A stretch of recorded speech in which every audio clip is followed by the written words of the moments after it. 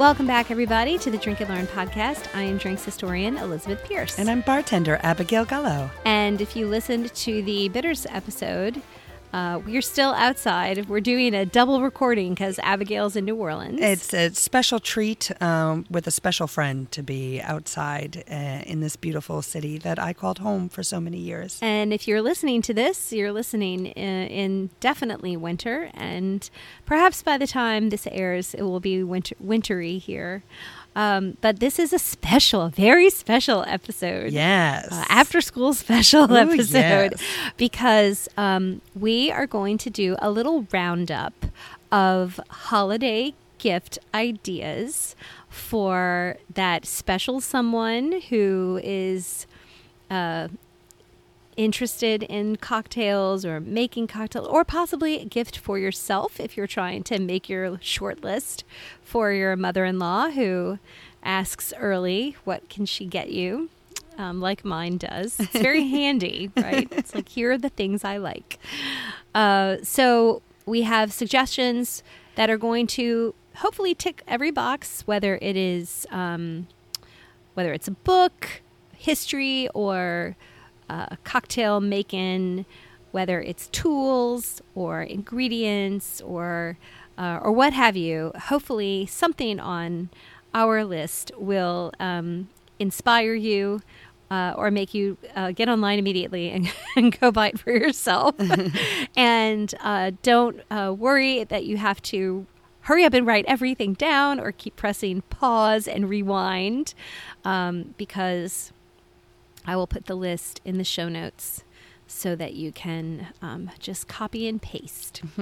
So we'll start with we'll start with the learning.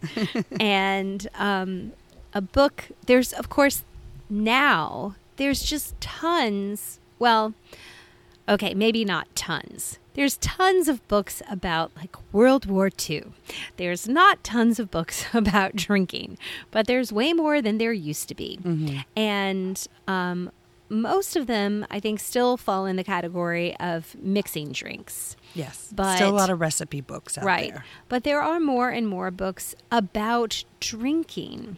And in the future, we'll continue to talk about ones that are of interest, and actually as a teaser, I'm only like barely teasing you that we're going to have a little Drink and Learn book club in 2020, where we'll all read a book together and talk about it, and then have the author on so that you can send questions ahead of time. But I thought that I would talk about a book that let me know that I was like on the right path with this drinking culture, drinking history idea.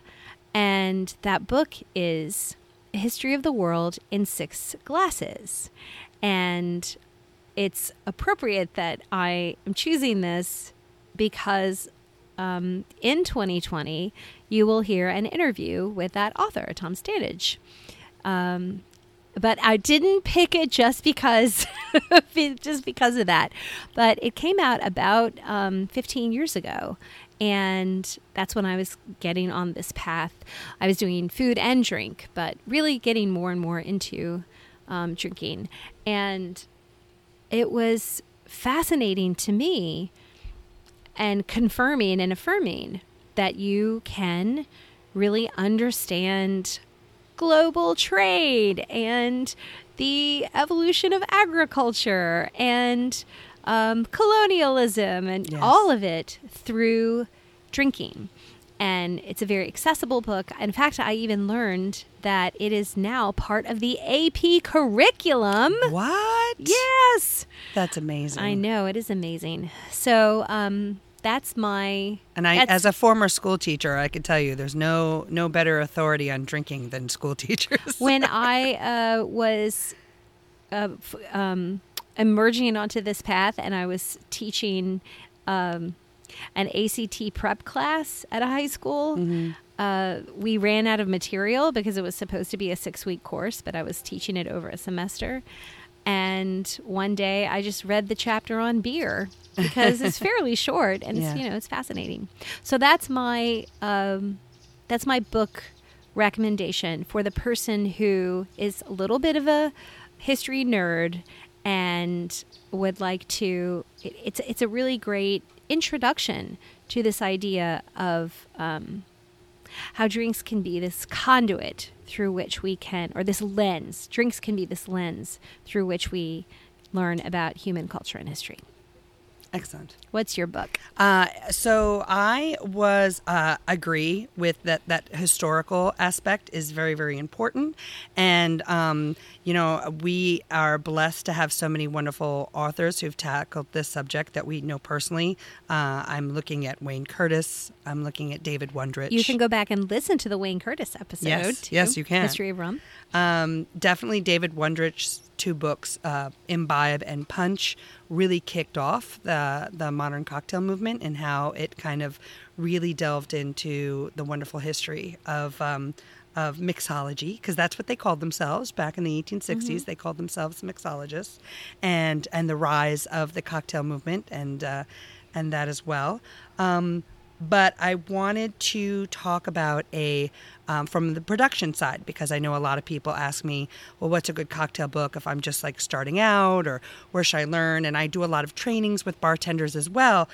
And there is a book that just came out from Jeffrey Morgenthaler. If you were a struggling bartender looking for ideas on how to make your own grenadine or make your own orgeat when you couldn't buy any, or how to run a bar, Jeffrey Morgenthaler's blog was a wonderful resource in the early 21st century.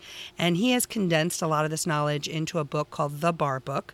And I recommend it for people who are making drinks at home because I think it's very clear and easy to understand. It's really approachable. A lot of cocktail books from famous bars or famous bartenders are really beautiful, and they have lots of beautiful drinks, and they're photographed beautifully. But when you actually look at the recipe, you realize you're not going to make a lot of them because it kind of requires a full bar to be able to do that. And luckily, the book by The Bar Book by Jeffrey Morgenthaler is a lot more approachable.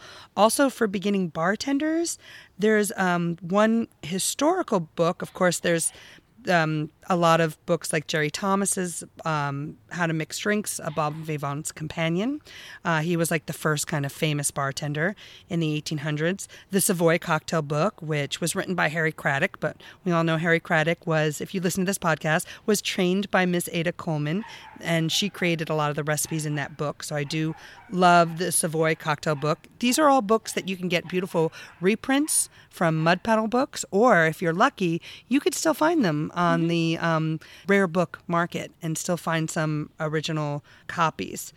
And the one that I find the most helpful as far as training material that I recommend for young bartenders is The Fine Art of Mixing Drinks by David A. Embry. He was not a bartender. He was a lawyer from New Rochelle in New York, and he wrote this book, and it has its issues, it being dated as the 20th century cocktail book in 1948. He's a little racist. Mm-hmm. He is dismissive of vodka and a little adversarial towards tequila as well. So you're not going to find those spirits in. But as far as the building blocks for those basic sours and fizzes, I thought it was great knowledge for me to learn as a bartender, trying to wrap my head around the building blocks of classic cocktails and how to make them, and not just learning them by name, but kind of learning them by category. Sure. This book has been recommended as training material for all the bartenders who have worked at the Pegu Club. So what Audrey Saunders says is gold in my book. So I really appreciated that book when I was first starting out, and it really helped me conceive of building cocktails from a classic base. So I can definitely recommend that. And then the other historical book that I think was really important to mention right now, that is a great gift for anyone right now, is The Great Good Place by Ray Oldenburg. This book came out in the late 80s, but I think it's even more important to discuss now because it deals with our isolation as a society and the importance of gathering places where a community can be joyful together. And those places can be cafes, bookshops, and taverns and cocktail bars. And it's the kind of place that I strive to create in every restaurant I've ever worked.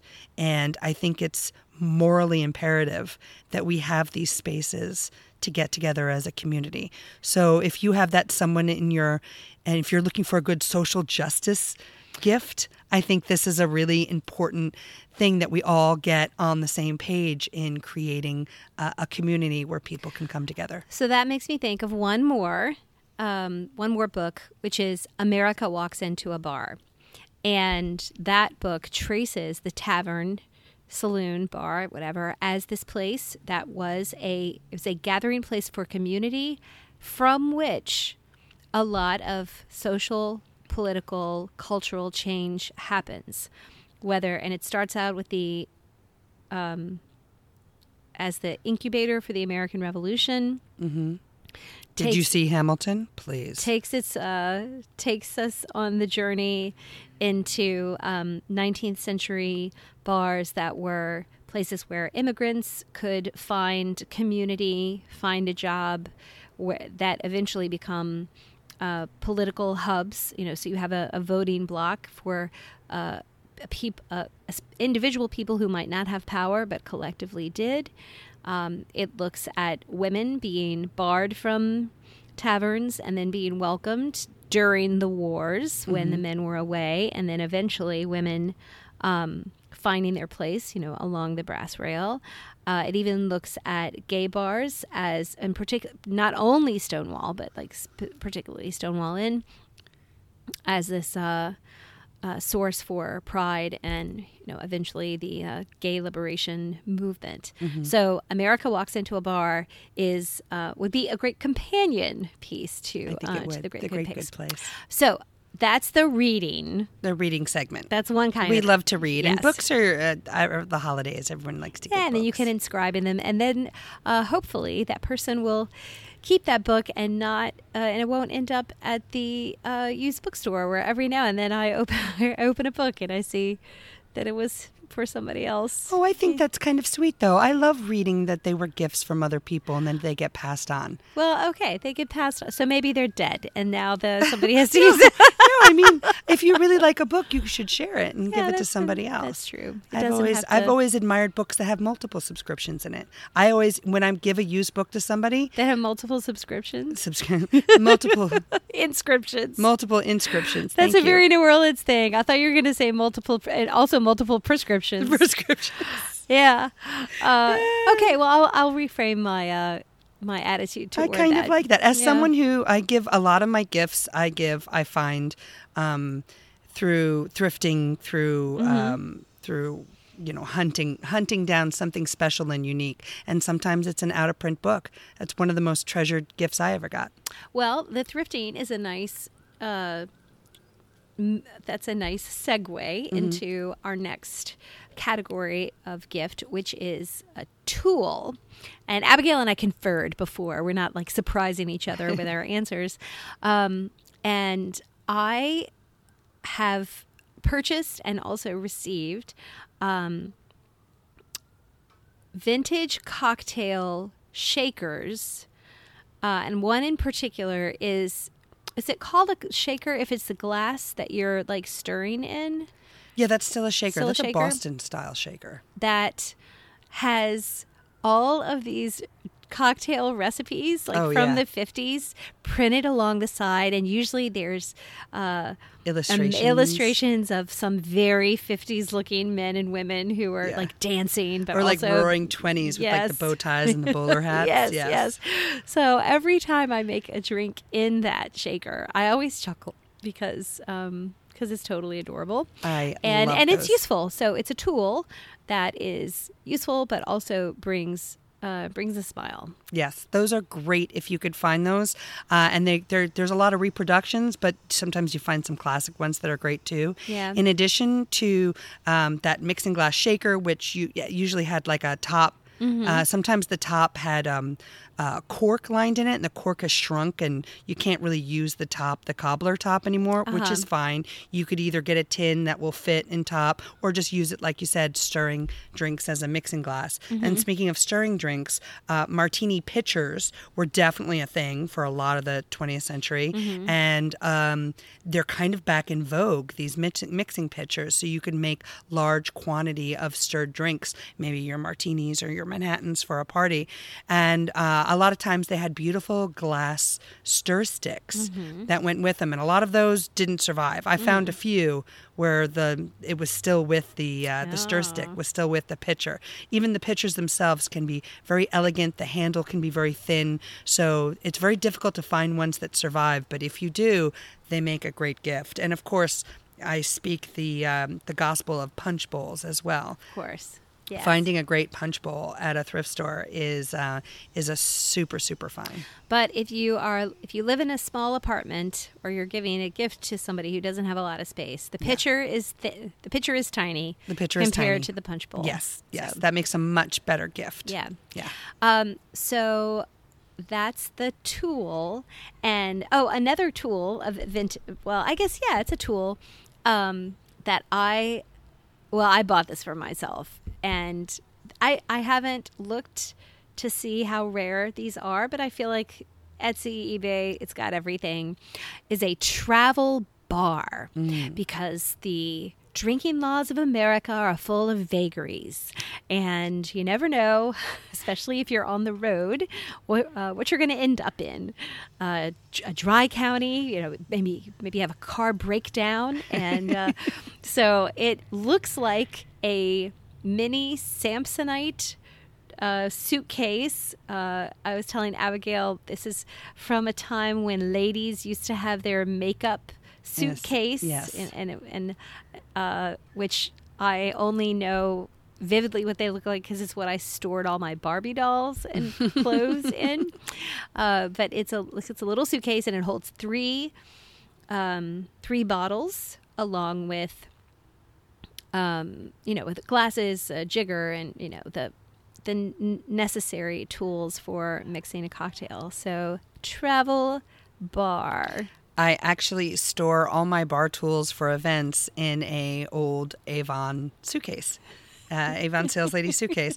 And I found it and thought it was so cute, and I used it. And then I saw it in a movie with Tina Fey and Amy Poehler. And I was like, whoa, that's my suitcase. And then I started Googling it, and I realized, it was Avon. So that's why there's a lot of them on the market. And somebody actually recognized it when I was carrying it once and said, that's an old Avon suitcase. Oh, that's funny. The one gift that you're going to see a lot that we are actually going to warn you about is a cobbler style shaker. Yeah. So those 3-piece shakers that has the bottom part and has a cap on top and then a little tiny cap over the strainer. There are still, I know a lot of bartenders who live by cobbler shakers. They love it. Me, I have never been able to feel like I make one work well. They're very frustrating. They tend to make a lot of them for gifts that aren't made really well. Mm-hmm. So just the slightest imperfection makes it impossible, because once you shake a drink with ice, the metal changes, right? Yes. It's gonna change a little bit. And sometimes it changes so much that you cannot get that top open again. So I received, Abigail knows this because I called her and asked for advice, received a cobbler shaker as part of a set from a Tales of the Cocktail dinner that I went to. It was very fancy. It's a copper shaker. It's beautiful. Yeah. And Lee tried to use it to make daiquiri or a margarita the other night, and we could not get that damn lid off. It was stuck. Let me ask you, did you leave the cap on, and then you filled the drink and you put it in, and then you shook it, and then you tried to take the little cap off?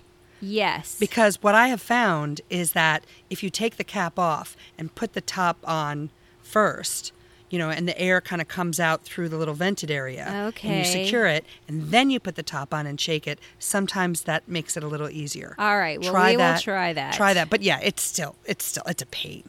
It's a Yes. real pain. And like I said, a lot of the old ones, have a cork lining in them, and it's all shrunk with age, and it doesn't seal properly anymore.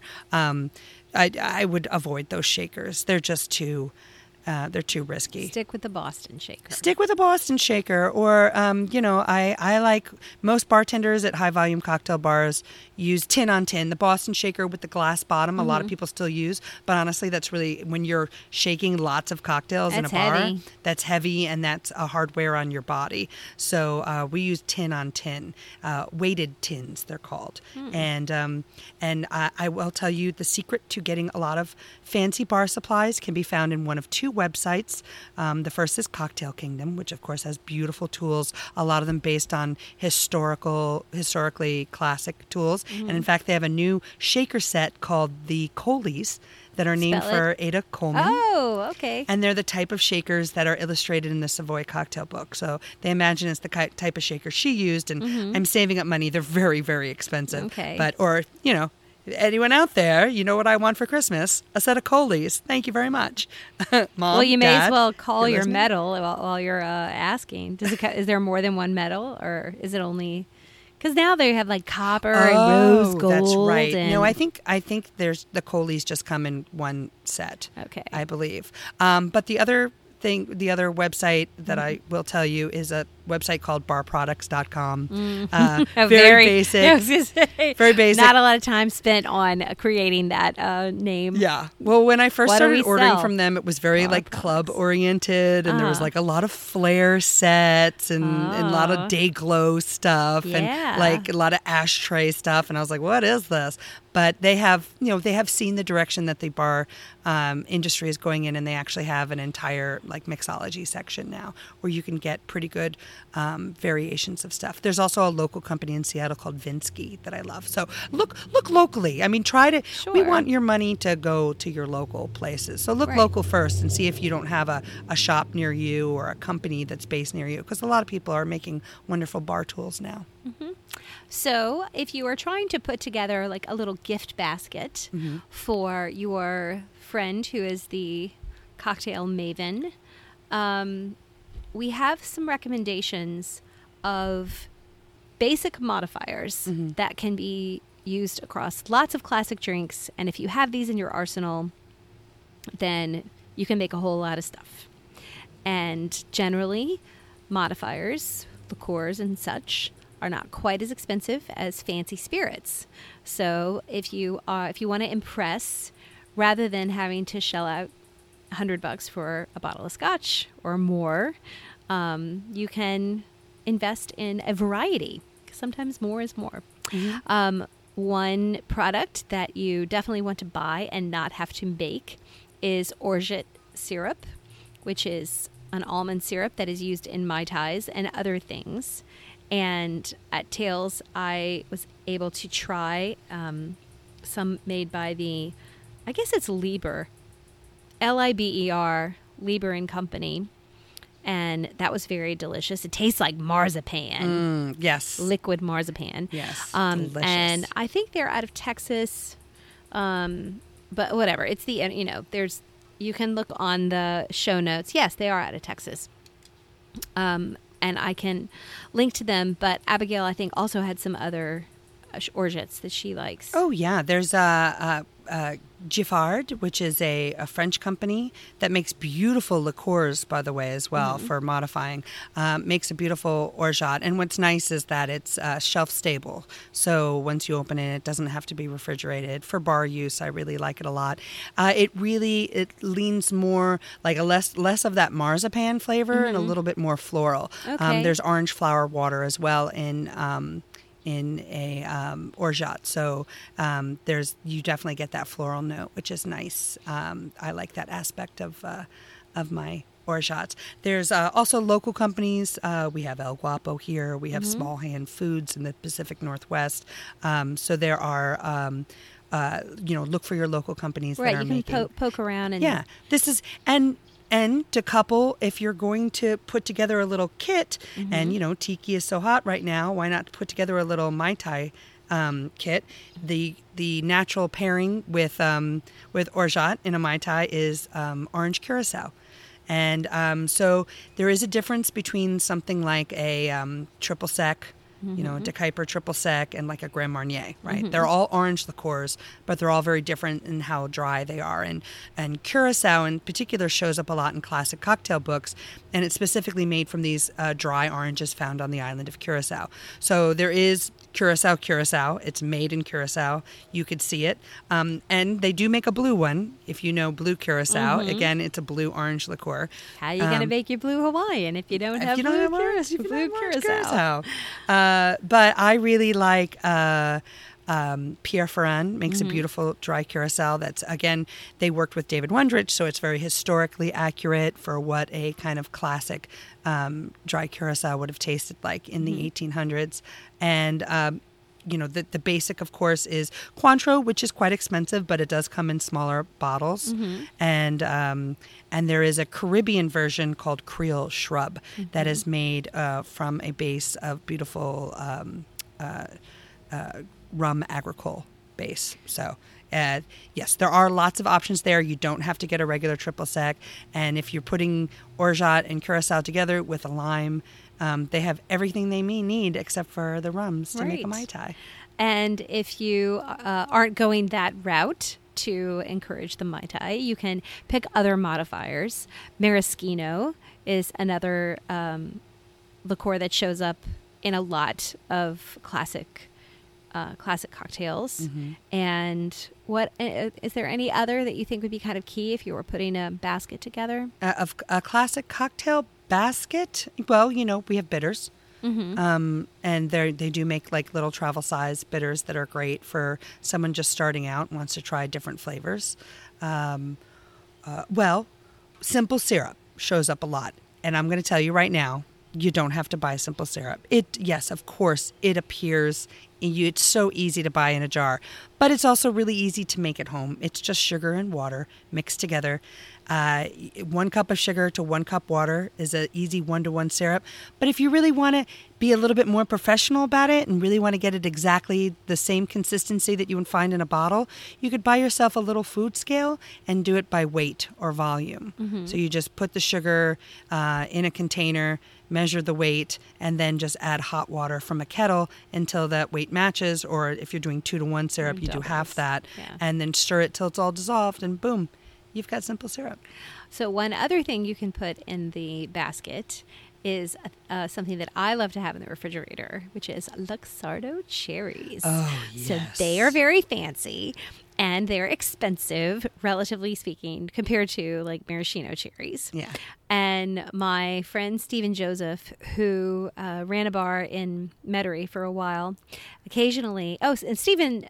In the bitters episode, I mentioned that Abigail created the signature cocktail for me when Lee and I got hitched, and Stephen made Lee's punch, which is very nice.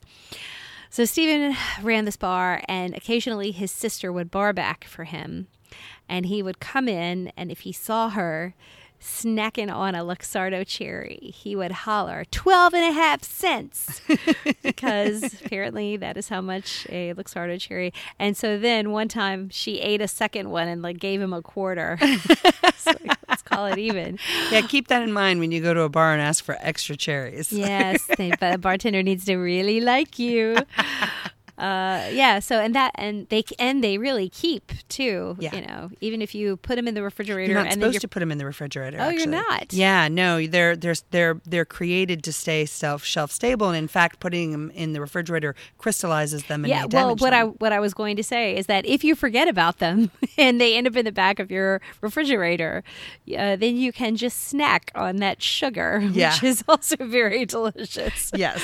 Oh, yes, but that's good to know. Yeah. It's always good to know if I don't have to put anything in the fridge. Yeah, no, those are fine to leave out, which is great. We like these things; they keep it easy, shelf stable. So those are our the consumables that we recommend. And I asked Abigail. I thought it would be interesting for us to share some gift that we received that. some cocktail drinking, alcohol somehow related gift that we received. Just, because sometimes people like to know what we like. And you started telling me about your glassware. Oh, yeah. So I was, my favorite gifts are the ones that always surprise me. Mm-hmm. And I had a friend when I was 21 years old. I was just moving to New York, newly discovered drinker as well. And I was still seeking out these classic cocktails, which nobody was really making. But my passion for it was well known amongst my friends, including my friend Katya. We were in a show together at the Classic Stage Company in the East Village. Mm-hmm. She was in it. I was working wardrobe. And she surprised me with a box one day, and I opened it up, and it was these beautiful, like vintage gold-rimmed martini glasses. And I was just in awe of how beautiful they were. And I said, where did you find these? Oh, a little secondhand shop, she said. Mm-hmm. I saw them, and I know you love cocktails so much. And they were just perfect and so beautiful. And if you go to the Ben Paris website, you'll see a picture of 3 little martini glasses with gold rims and one of our signature cocktails, the Lazy Bluebird, which is in a copper bird. And it's a beautiful picture. Ooh. And it's those glasses, still glasses. I carried those glasses with me from New York to Ireland, back to New York, to New Orleans, and now to Seattle, where they reside at my bar there, because we have a little mini 3 martini lunch we do. So I was just so touched by that unexpected gift, because so many times we struggle with being heard. And I felt like not only was I heard, I was understood and appreciated. My passion was appreciated. So I had recently a boss gave me a gift, a special second edition of a classic cocktail book that I was talking to him about. He surprised me with it. And it was, again, the same thing. Like, I felt so honored to not only have been heard, but be understood and my passion be rewarded.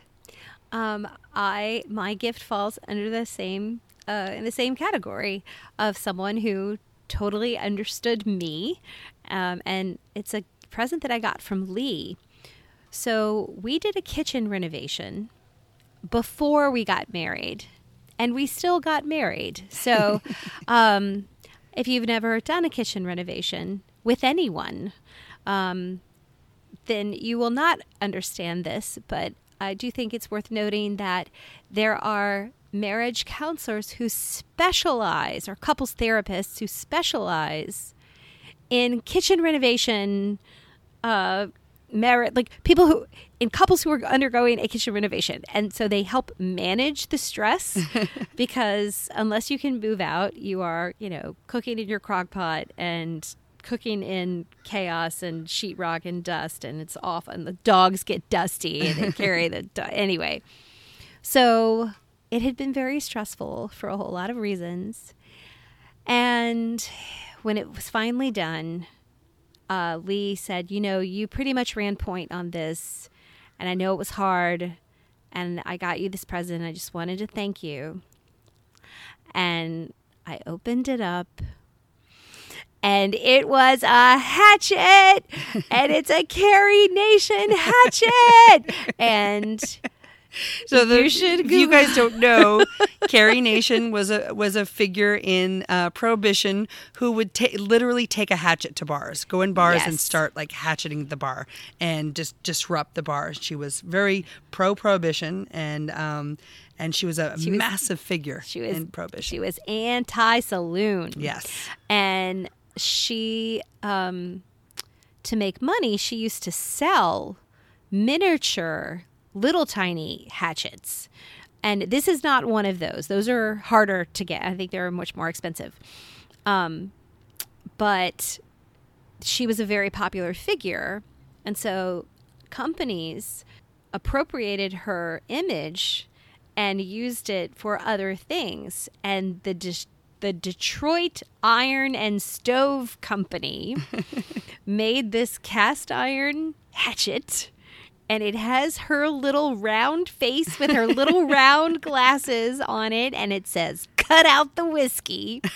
And if you were using, and it's the date on it, 1901. Wow. And if you were using a cast iron stove at that point, then if you wanted to open the oven door, you could certainly use a rag, but sometimes people would use a metal hook, because then you're not touching the stove, or you might have this like a metal tool. And I think that the hatchet, like it fits in your hand in a certain way, and the hatchet has a little hook on the end, and made me think that it was useful. It's hanging over our stove right now. I squealed. I was like, I shrieked with delight. And it is worth noting that he had proposed to me way back, and I was, of course, delighted.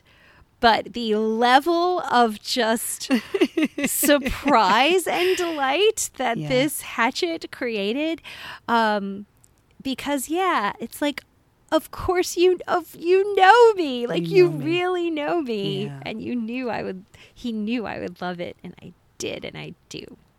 Yeah, let that be a lesson that, you don't have to wait for a special occasion to give somebody a present. You don't even have to really know them that well. You just, if you know somebody enough to see something that says this would be great for them, you should go ahead and get it, because those little touches of kindness and surprise are delightful, and they stay with us forever. They do. So we each have a gift for you, which is a suggestion of something to make during the holiday season. Mm-hmm. And Abigail's gift is more complicated than mine, which is, I think, is sort of appropriate. So I will tell you my holiday drink that I credit, and I got to fess up. It's either Food and Wine or Bon Appetit where I read it. I don't remember.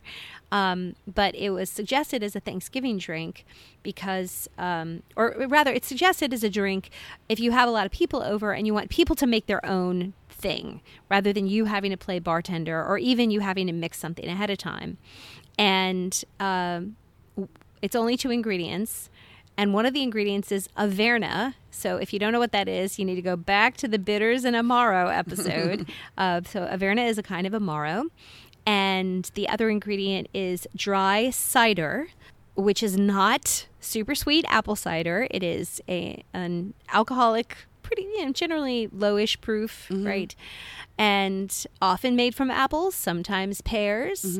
And it's equal parts. So you can open the bottle of cider, open the Averna bottle, leave a mixing glass. And it's kind of, cider is fizzy, so it has an effervescence, which I think is very nice for party drinks. Everybody loves a fizz. Yes. And if you're not pouring champagne or sparkling, then having something that evokes that is nice. So that's my super easy drink. Equal parts Averna and cider. My drink is also sort of an equal parts drink. It's based on a classic, The Last Word, which, did we do an episode on The Last Word? We did not do The Last Word. Oh, that's a great equal parts drink. And you bought some maraschino liqueur, maybe. And you have some maybe chartreuse, another nice little modifier. Chartreuse, equal parts chartreuse, maraschino liqueur, lime juice, and gin is the traditional recipe. But this recipe in particular was the New York Times approached me on creating a cocktail for a specific holiday moment. And I pitched a couple ideas, and this pitch did not make the cut, but I love it. I think it's really sweet.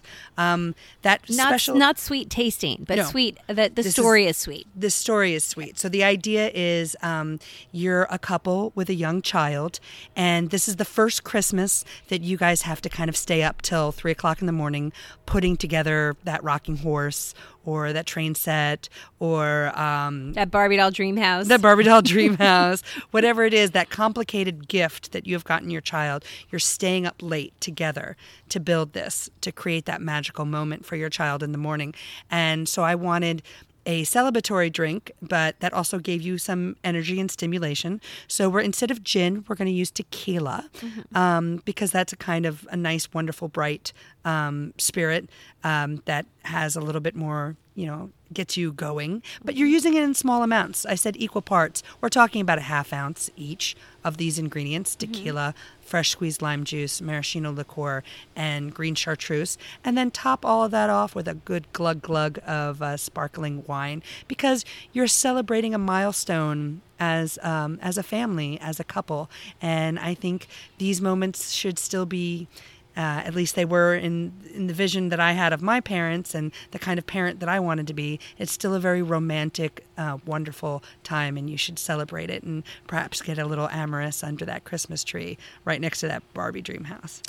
And my response was, if it's 3:00 in the morning and you're still constructing your Barbie doll dream house, you are probably not feeling very romantic. You're probably like, we have to get this damn thing built. Kids are going to be up in 2 hours. So we can sleep for 3 hours. So maybe it's the drink for the next night when it's all over. You can kick back and put your feet up in your new slippers or something. This could be why I'm only self-committed and don't have a partner, because I've never found anyone who could keep up with me, Elizabeth. Maybe so.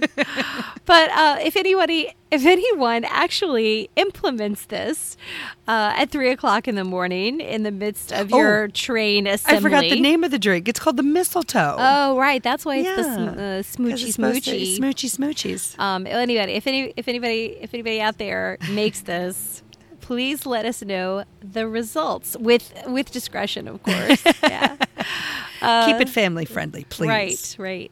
So, whatever you are doing or celebrating or not celebrating this holiday season, we hope that it is a. I hope it's filled with love and grace and community, and I hope it's filled with warmth and joy. And some good drinks. And yes, plenty of good drinks. Actually, if it's not filled with love, warmth, joy, grace, or community, then the drinks may not completely mitigate that, but a good drink goes a long way. It does. It really helps the situation. So have a great holiday season, and we will be back in 2020. Enjoy the holidays, my friends. Cheers, y'all.